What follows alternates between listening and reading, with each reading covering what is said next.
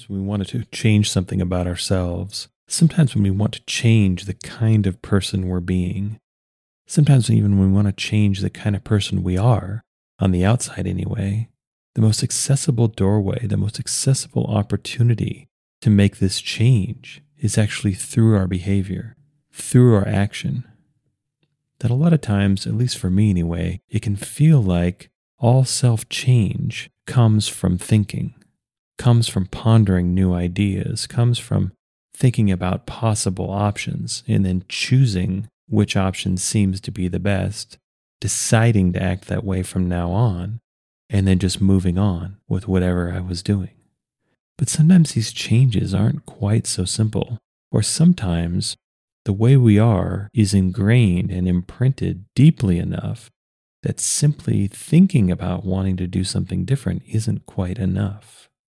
In fact, for most big or bigger changes, action is required. We actually have to do something.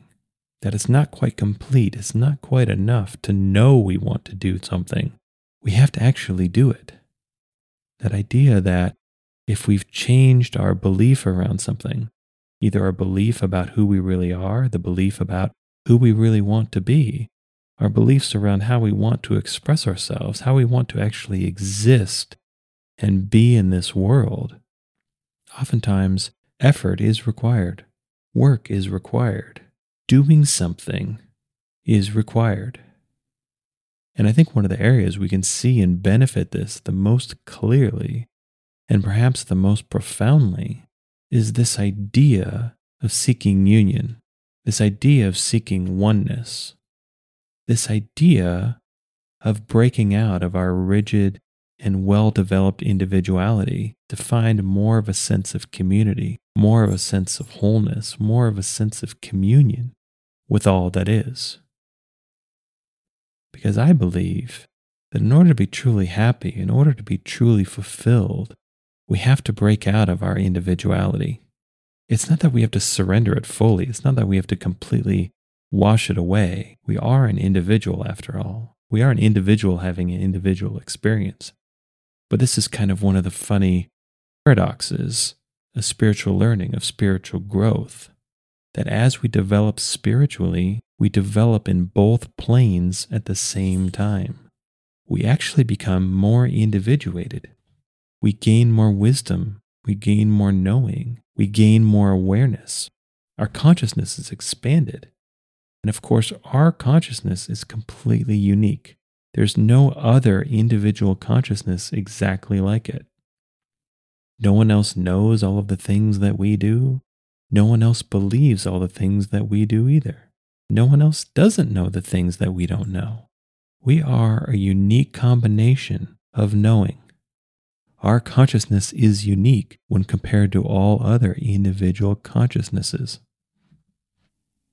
But conversely, and simultaneously, as our spiritual awareness and growth continues, we also find our way to more of a connection with everyone and everything else, more of a connection with what feels like or what seems like a more universal consciousness, a more shared source of knowing, a more shared source of energy.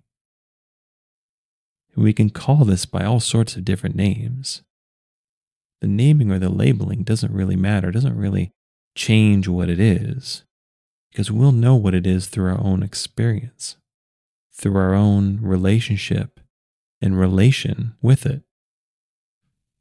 And so one of the levels of finding our way to this sense of oneness, this sense of wholeness with everyone and everything else, is through our behavior, is through looking at our behavior and looking at how we actually act. And if there's change that we want to make, if there's a balance that seems possible when we look at some sort of imbalance in the way that we are now, oftentimes the best opportunity, the best doorway, the best gateway to make this change is through our own behavior. So this requires some amount of self-awareness. We have to actually be aware of our own behavior, because it can be really easy to just assume that we behave a certain way because we believe we behave a certain way. But we won't really know until we've actually paid attention. We won't actually know until we've given our awareness to what we actually do, till we've really taken the time to pay attention, to really look at how we behave, how we respond, what really motivates us, how we really feel, how we feel in our motivations, how we feel in our interactions. How balanced are we really? How does our outside life make us feel on the inside? What's that experience really like? And also, what's that experience really like, or what does it seem to be like for those around us, for those we interact with? Do we treat people as well as we think we do? Are we as giving and sharing as we think we are? How do we actually treat other people really?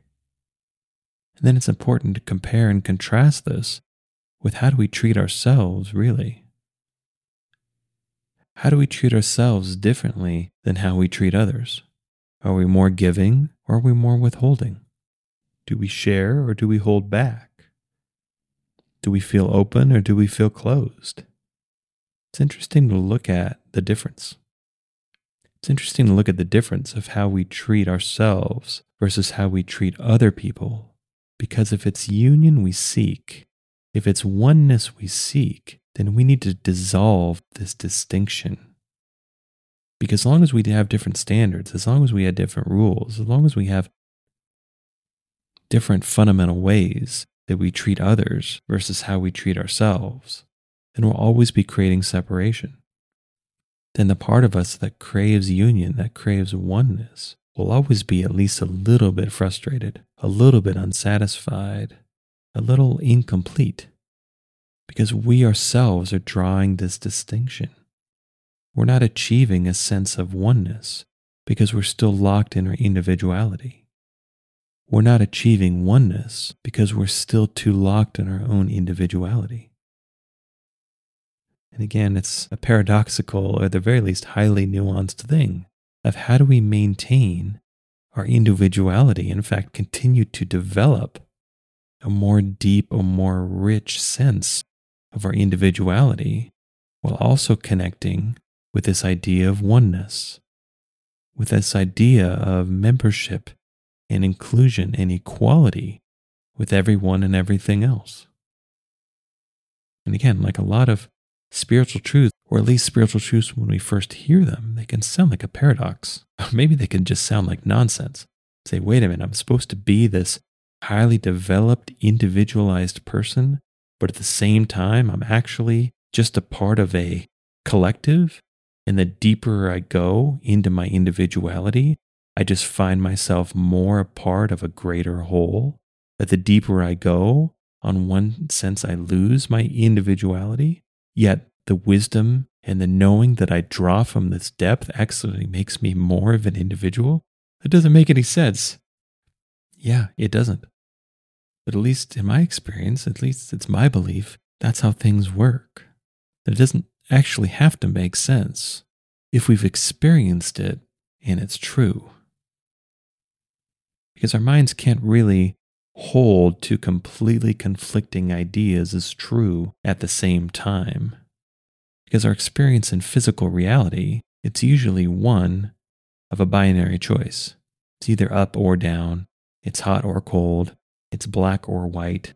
But when we get into a lot of these spiritual lessons and spiritual learnings, we break that pattern.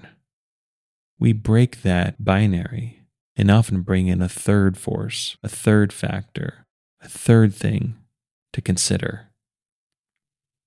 Or at the very least, oftentimes, spiritual growth and spiritual learning really amounts to being able to hold two ideas at the same time, of not making a distinction between either or, of accepting the truth of it actually being both. It's not a this or that. It's a this and that.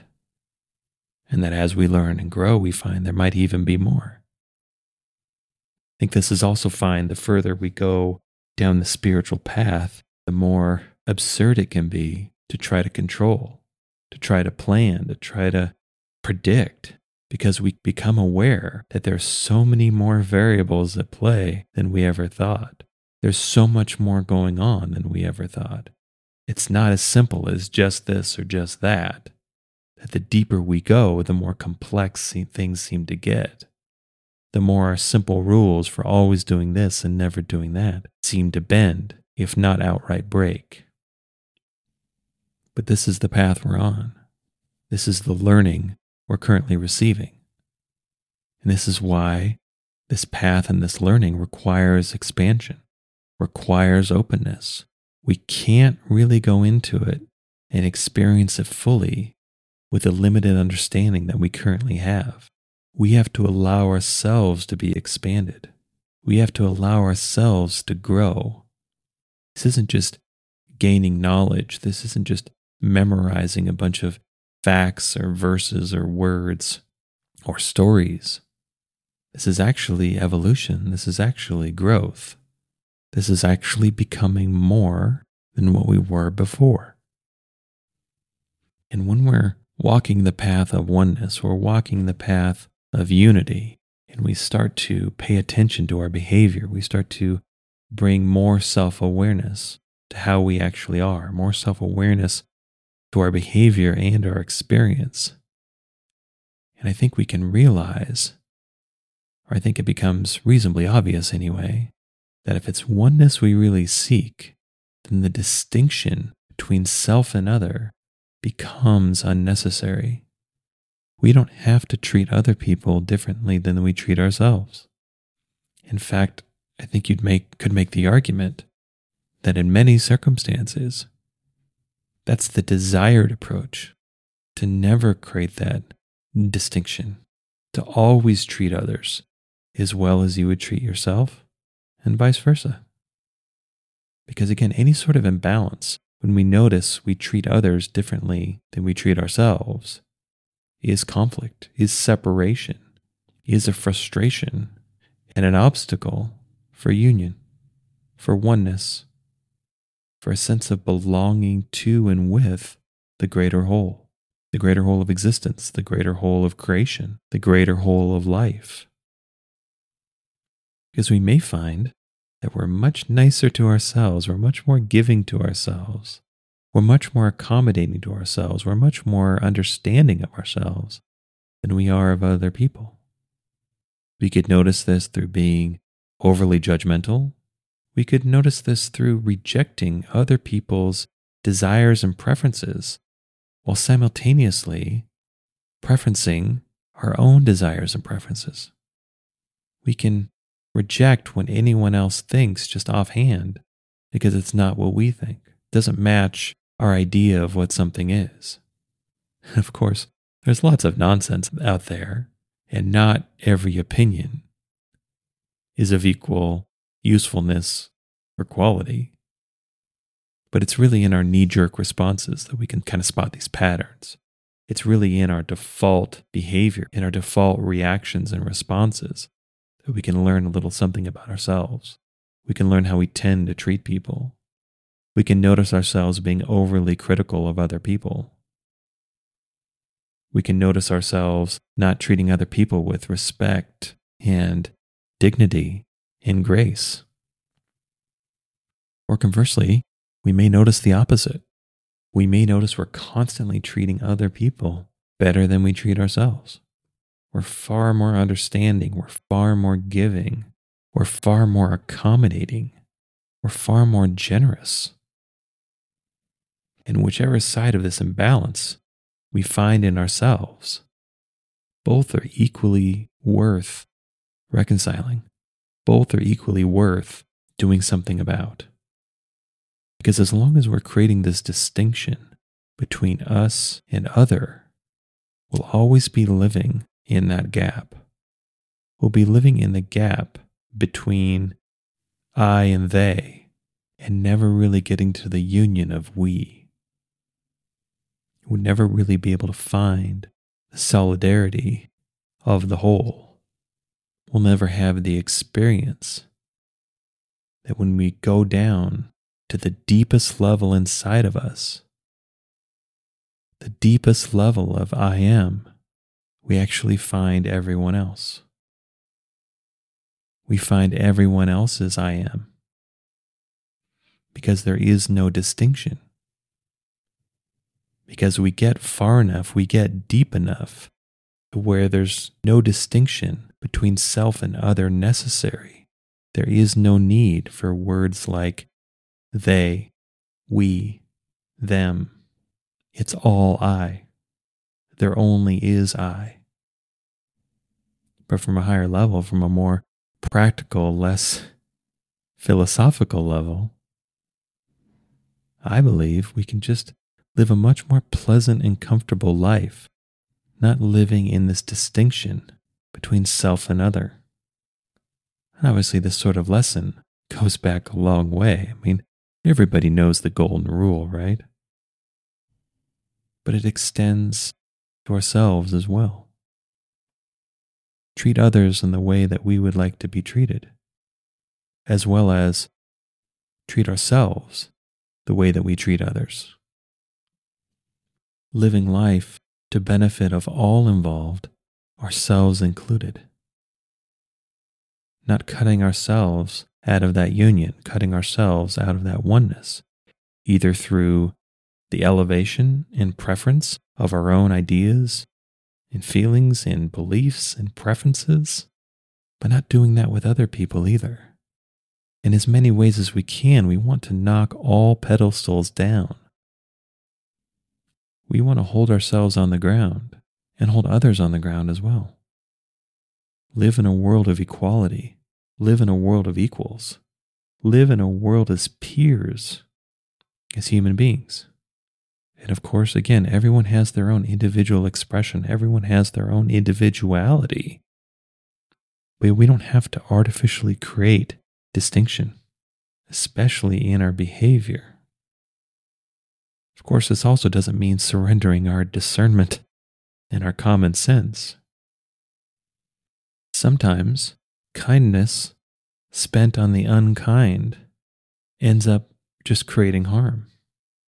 Sometimes the most kind thing we can actually do is just detach, is just separate.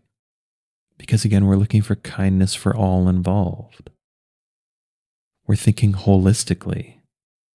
We're thinking from a sense of union, from a sense of commonality, including the other and ourself equally, and using this as an exercise, using this as a practice to break down this distinction of finding the balance in our treatment between self and other. Because ultimately, I think that's what we're really after. I think that's why many of us, perhaps most of us, start down the spiritual path in the first place. Because we've created these distinctions a little too much. We've gotten a little too lost in our own individuality.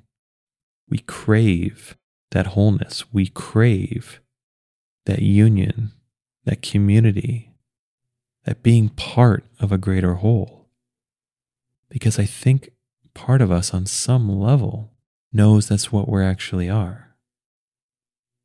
We're already part of a greater whole.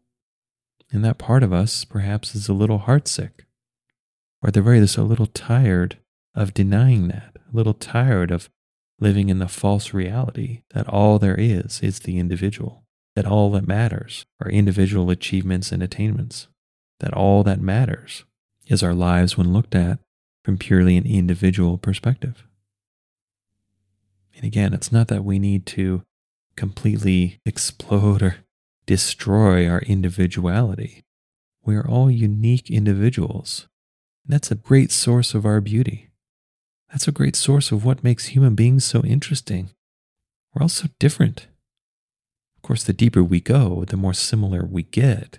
But on the outside, that's one of the sublime treasures of life, to experience and appreciate people's individuality, people's uniqueness, the expression of their unique gifts, the expression of their unique consciousnesses, the expression of their unique beings. And that we can go through life experiencing, appreciating, and cherishing both both the individual as well as the collective, both the single and the all. We can do this within ourselves too. We can appreciate and grow our own individuality while at the same time growing more towards a sense of union, more towards a sense of oneness with all that is. And the beauty of life is experienced in the balance. The beauty of life is experienced in both of these, in the juxtaposition between collective and individual. And we live a rich, rewarding life by learning and allowing to live in both, by growing both at the same time. And one way of thinking about it, growing up and down. That if we were a plant or a tree, growing our limbs and leaves towards the sky while having our roots descend down into the earth. We can do both, and I believe we are precisely here to do both. It's not one or the other. It's not an either or. It's a yes and. Yes for individual growth, individuation, expansion, expression, but also growth towards all that is. Growth towards union, towards unity, towards oneness with all life. And we can foster this oneness. We can encourage this oneness. We can nurture this oneness by learning how to drop the distinction, or at the very least diminish the distinction between self and other. Because when we stop making this distinction so stark and so strong, when we start to blur these lines, when we start to think of self and other as truly one, then we'll truly be growing and nurturing our membership and our experience in the oneness of all that is. That when we drop this sense of self and other and find that they're, on some level anyway, on the deepest, most fundamental level, that there's only actually one, that we are it, and so is everyone and everything else, then we'll find that community we're looking for. We'll find that connection we're looking for. We'll find that union we're looking for, because we dropped these artificial distinctions between self and other first. I hope you enjoyed this episode. All episodes are given freely. If you feel inspired to give, please visit theunionpath.com/donate. If you have a question, you can contact me at theunionpath@gmail.com. Take care and all the best.